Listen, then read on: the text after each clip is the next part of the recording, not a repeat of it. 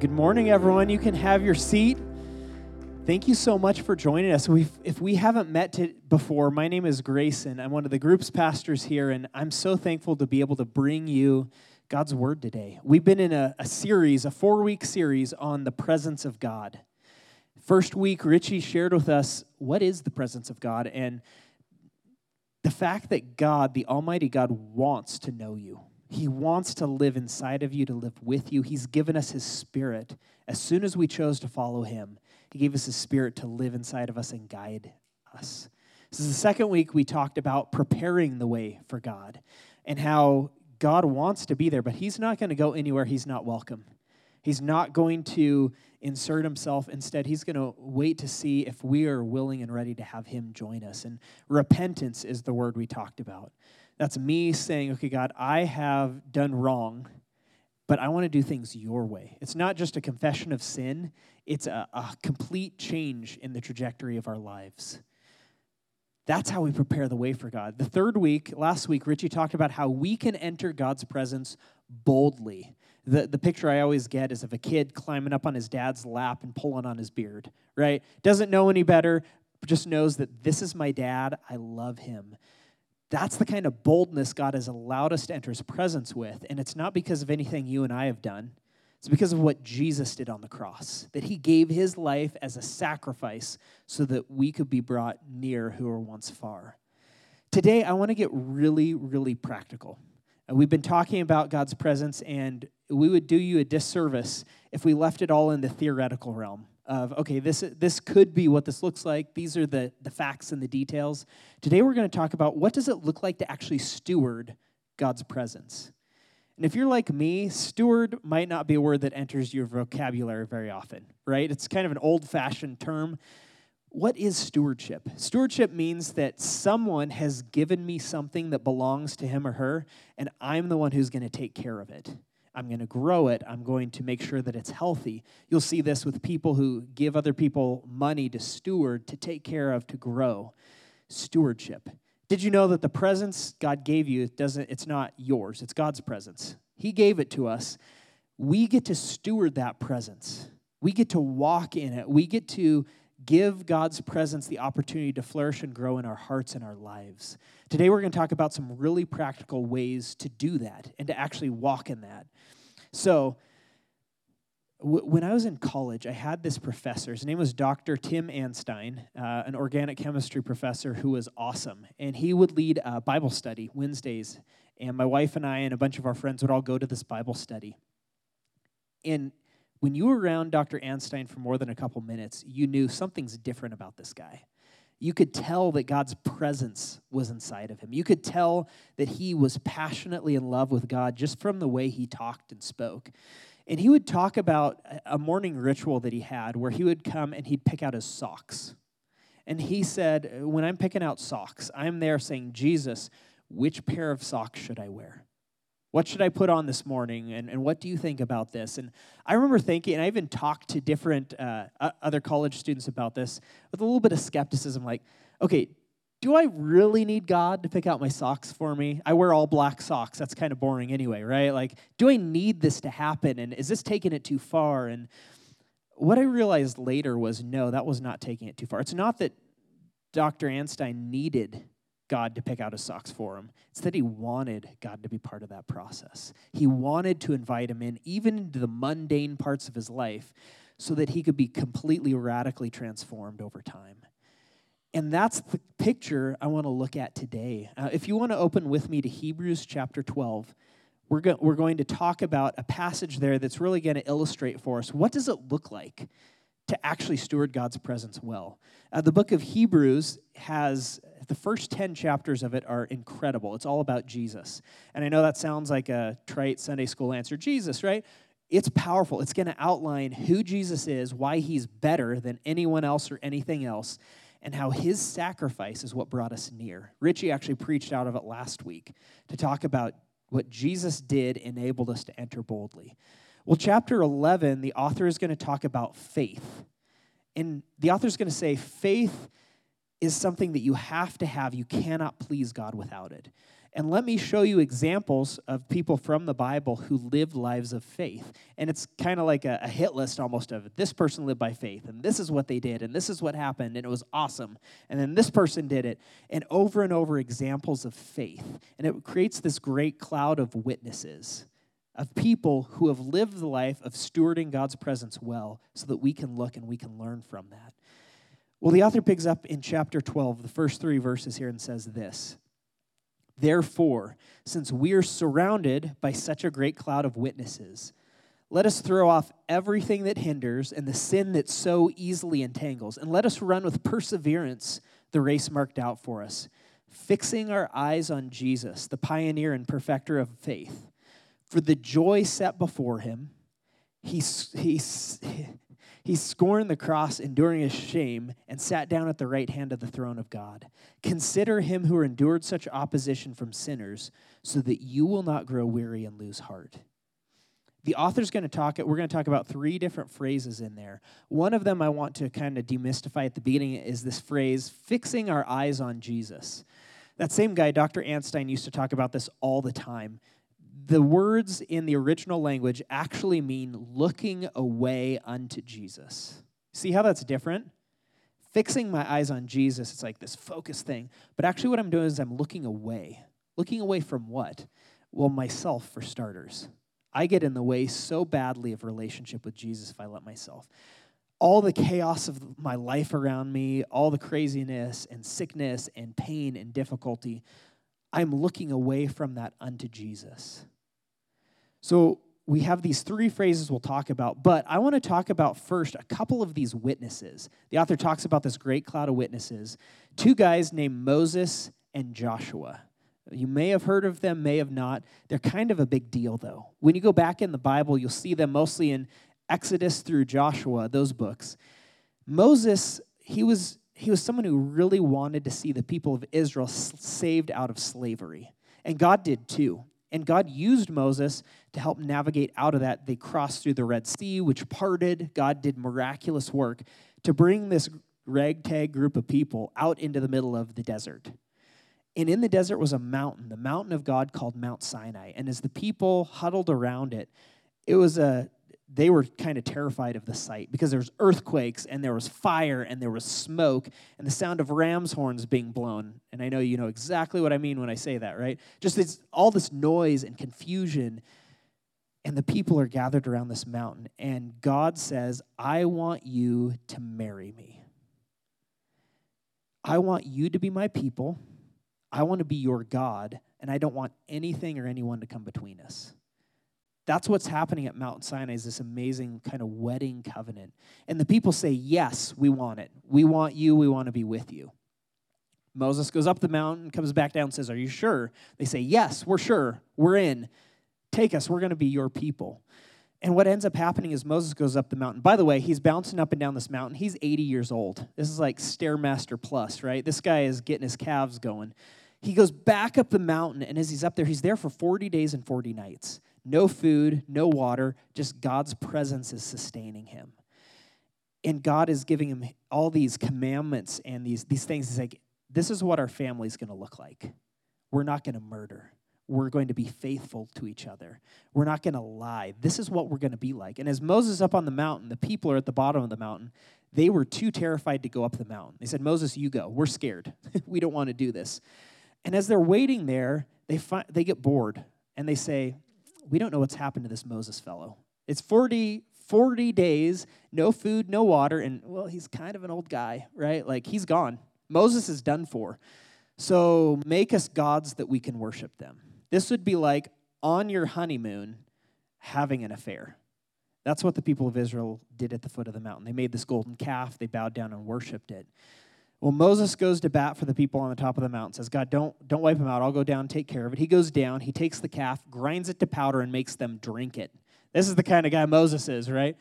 And he cleans house, goes back up the mountain, and God says something really telling. He says, look, I'm taking you to this promised land, but the problem is if my presence goes with you, you're going to be destroyed on the way. Clearly, these people don't have the heart for me. They don't have the ability to focus and to remain faithful. I don't want to destroy you. I'm not going with you. You guys go on your own. I'll send my angel ahead of you, but do that.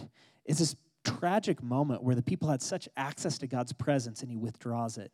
Well, Moses goes down the mountain. He's not content with that. He builds a tent on the outskirts of the camp where he can go and meet with God, because God's cool with Moses being in his presence. He's just not sure about all those other people.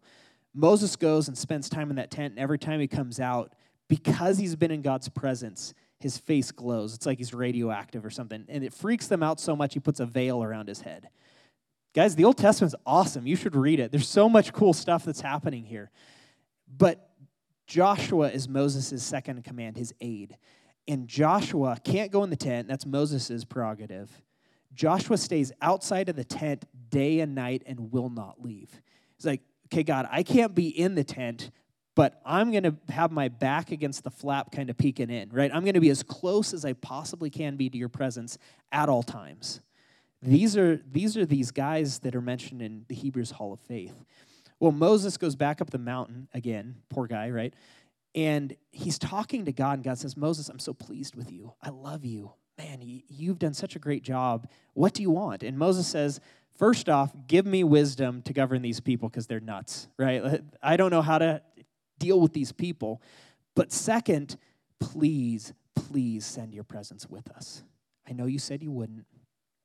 We're no different from anyone else. Unless your presence goes with us, there's no point in us taking this journey. Please, God, send your presence. And you know what God does?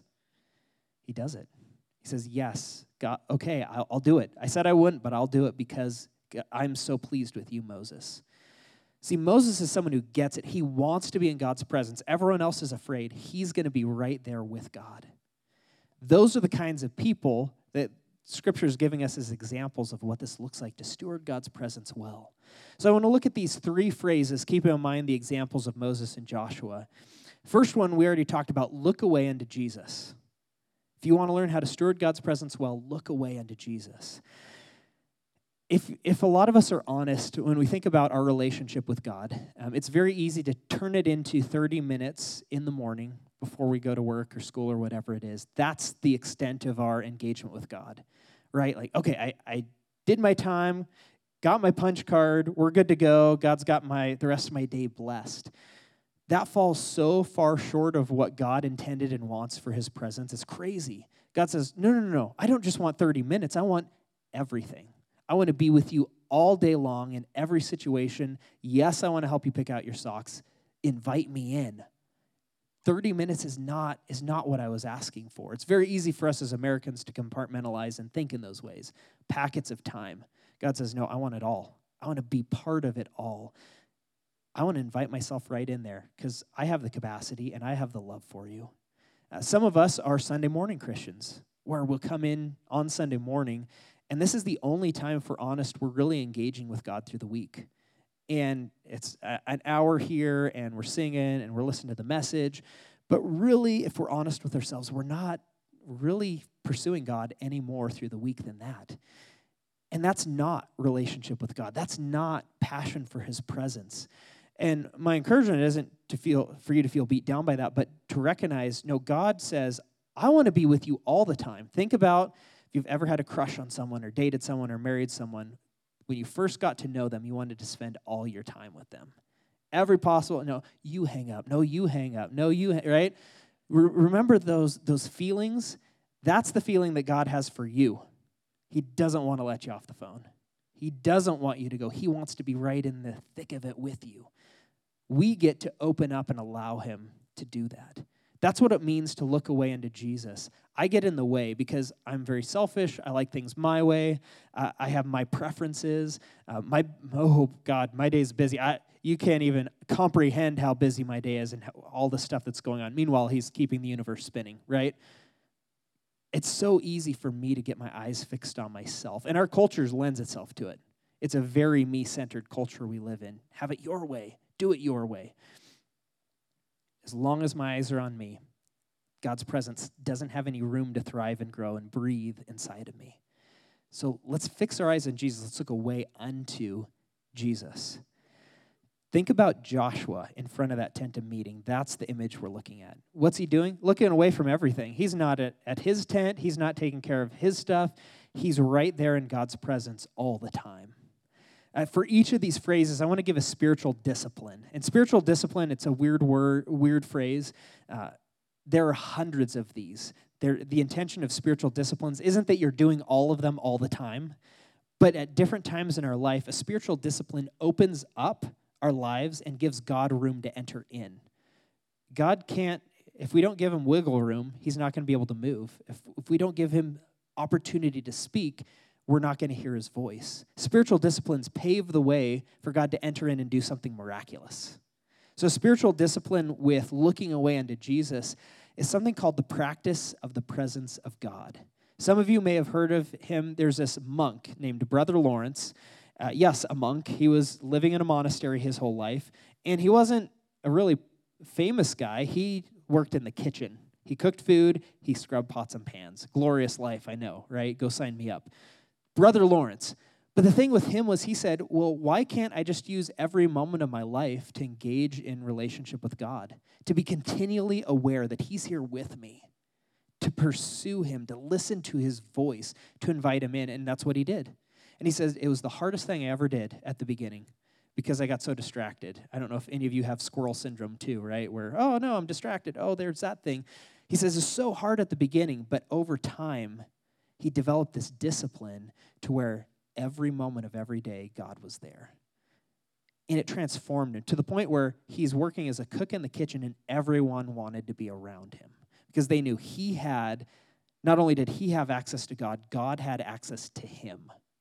God had full access to his life. And what this looks like for me is when I'm practicing this, as I'm going through the day, I'm not constantly talking like I am right now, right?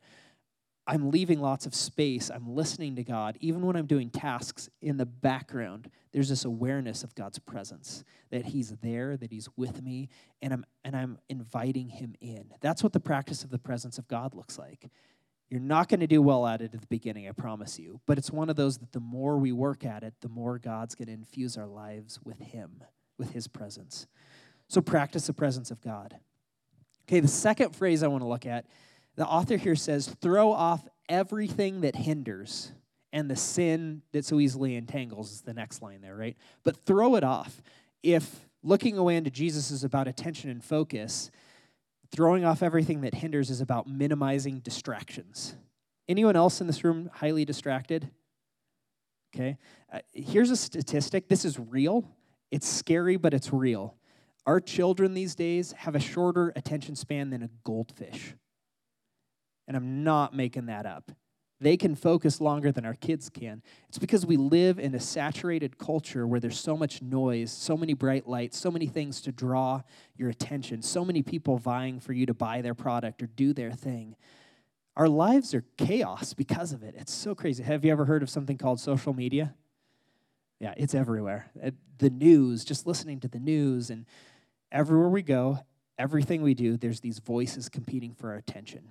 And what those are going to do is it's going to distract us from being able to focus on Jesus and on his presence in our lives.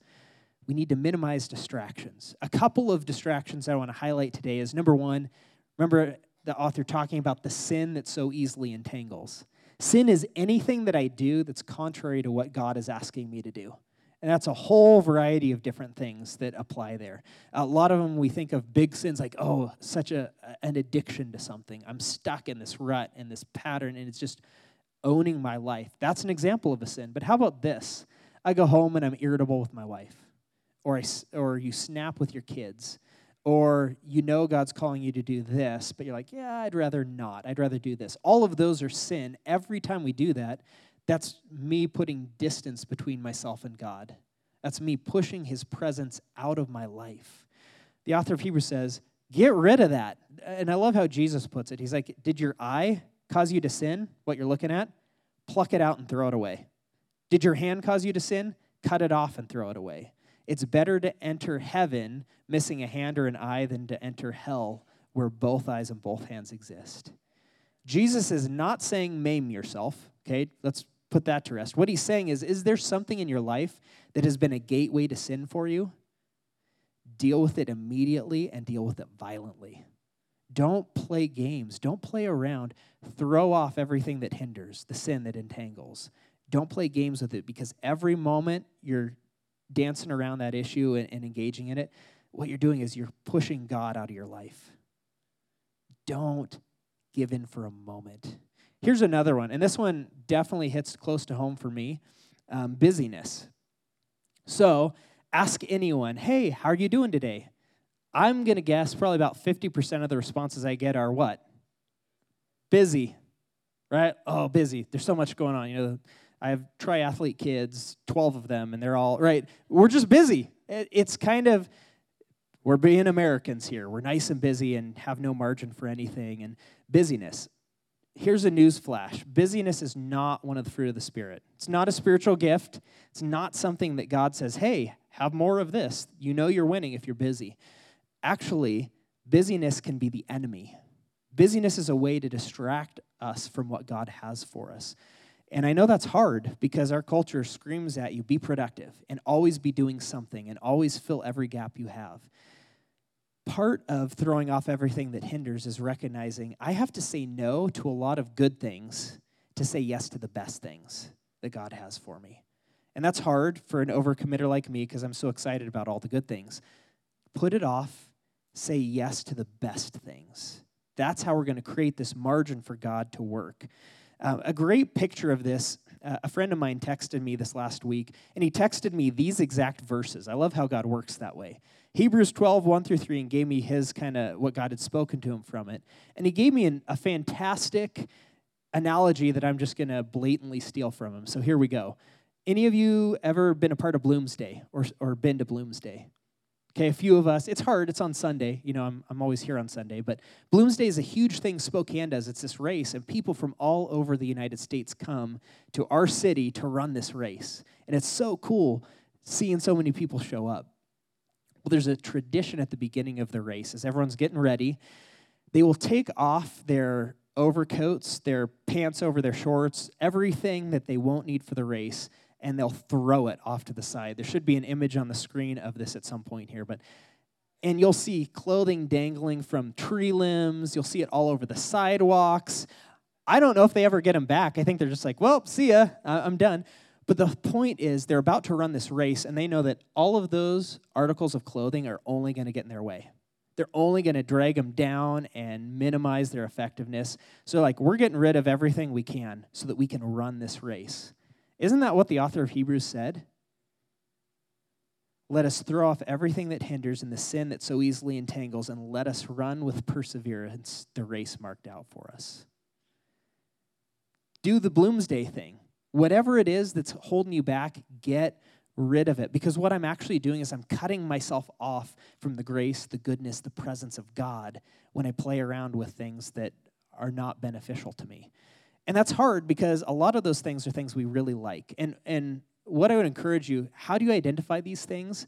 Where in your heart does Jesus have no jurisdiction? Where are you unwilling to let him have lordship and have ownership of those things? It might be your kids. It might be your family. It might be your hobbies. It might be your spare time, how you use it. Where is God not welcome? You're like, okay, God, I'll give you everything, but I won't give you that thing. That's exactly the thing that God is asking you to give him today. Because that's the thing that's holding you back from the fullness of God's presence in your life. What is it that's distracting you from God? It is not worth holding on to, not for a moment. There's a spiritual discipline that I want to give you with this as well. And this is one that's great because it goes against the grain of our society. And the discipline is simplicity.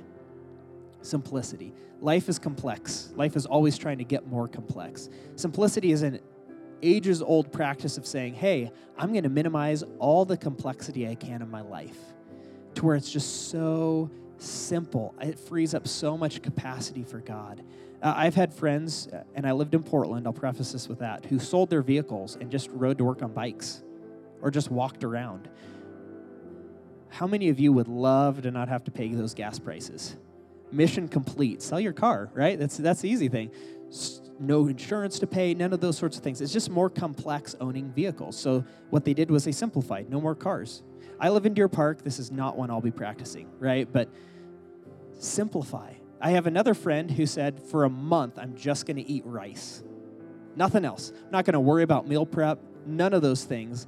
I'm just going to be able to focus on God. I'm going to free up all that time to allow God into my life. What is it that's complex? Simplify it. Cut it out. You don't need it as badly as you think you do. God's inviting you to simplicity today. The third phrase in here that I really want to highlight is consider him who endured opposition. Consider him who endured opposition from sinful men. It's Jesus, so that you can be, really the whole point of it is so that you will not grow weary and lose heart. Consider Jesus. And that's not just think about him, right? That's kind of a vague notion of, just have good thoughts about Jesus. No, this is consider, ponder, muse over, dive in. Don't just think about Jesus, really consider Jesus. And a couple of different things that I do that help me with this is, number one, this is also an ancient practice called 70 blessings. When I'm in times of my life that I'm super distracted, I'll not let my head hit the pillow before I thank God for 70 things through the day. 70 different things, unique things. And I'll start off with, thank you for my wife, But by the end of the day, I'm like, no, here are the things I want to specifically thank you for about my wife. And what was the last time you thanked God for the way your veins and arteries allow blood to go to your cells? He did that. And he loves you that much that we have so much to thank God for. It's easy to complain about all these little things. Some of them are not little, right? But all of these things seem like they're such a big thing, but we have thousands of things to thank God for. This allows me to consider what Jesus has done for me and in me and what he's continuing to do. Changes my attitude completely to one of gratitude. Another one, and this is a participation thing, okay? You're in church. People already think you're weird because you're here, okay? So be bold here. I'm going to teach you a word. And this is from Joshua 1:8. Remember that guy Joshua? Moses dies, and God puts Joshua in charge. He basically sat outside the tent and begged for the job for years, right? He says, you're the guy because you have a hunger for my presence. You're the one who I'm going to send. He says, don't let this book of the law depart from your mouth. Don't let my word depart from your mouth. Meditate on it day and night so that you may be careful to do everything written in it. And that word meditate, in our society, it's easy to think of that as kind of like and, have peaceful thoughts, clear your mind. Here's the word for meditate. I want you to repeat after me and say it exactly like I do, okay? Haga! Hey, one of you. Okay, the rest of you can do better. I know you can. It's like noon. You're awake, okay? Haga! There we go. That's more like it. The reason why I say it that way is this is the exact word used later for a lion. This is a little sad, so animal lovers out there. It's when a lion catches a little goat and hasn't eaten for a week. It's the word used for the growl that the lion makes as it's about to tear into this goat. So when God's talking about meditating on his law, what he's saying is tear into my word. Did you know that God has given us a powerful, perfect revelation of who he is right here? If you want to know who Jesus is, what he's like, who God is, crack this open and haga it. Tear into it. Don't just say it. Don't just read it. Ask questions and wrestle through it with people. Consider what God has written about himself. He wants you to know him. He's not standing far off. Haga his word. That's a great way to consider him. Well, I think about Moses and the kind of guy he was, and there's this powerful moment at the end of his life. This is in Deuteronomy 34.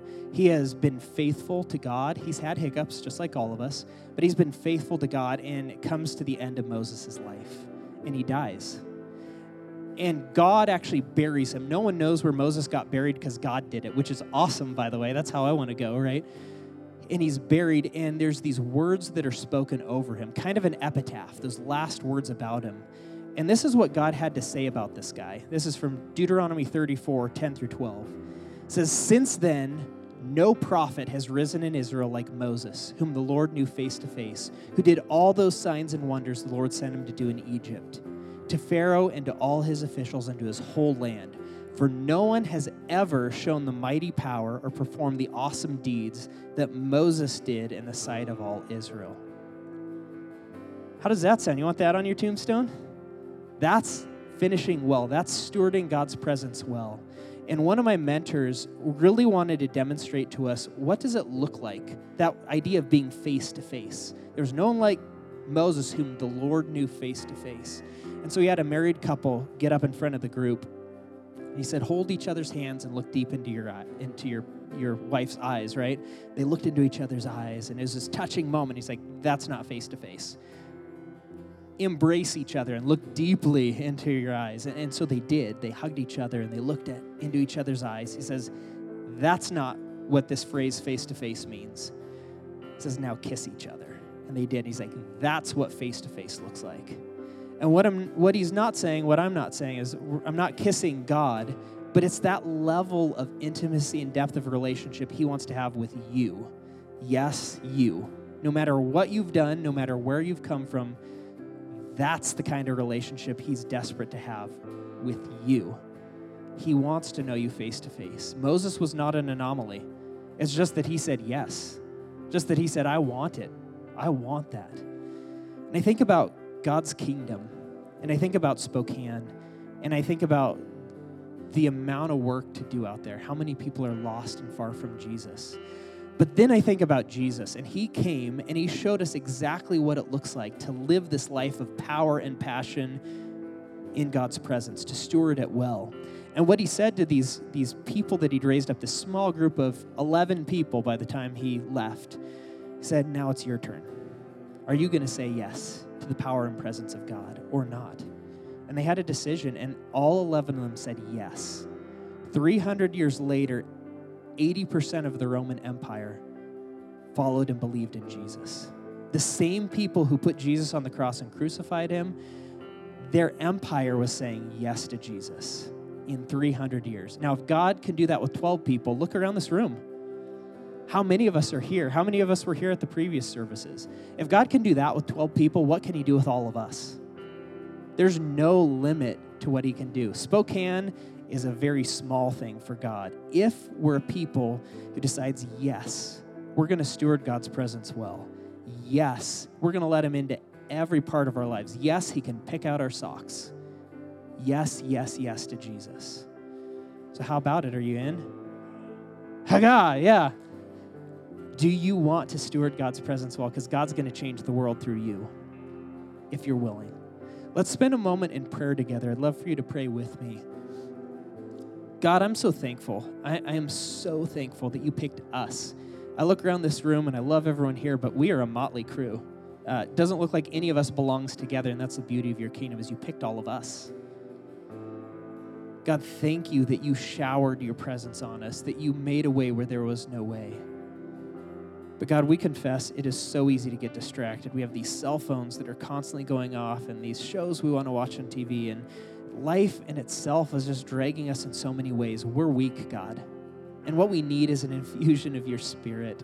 We need your presence to guide us and to help us break free from these things that hinder us, the sin that entangles us, so that we can run with perseverance the race that you've marked out for us. God, we ask with desperation in our hearts that you would meet us here and that you would pave the way for you to do what only you can do, the miraculous in our lives and through us. God, we love you so much. We give all of ourselves to you. We pray this in Jesus' name. Amen.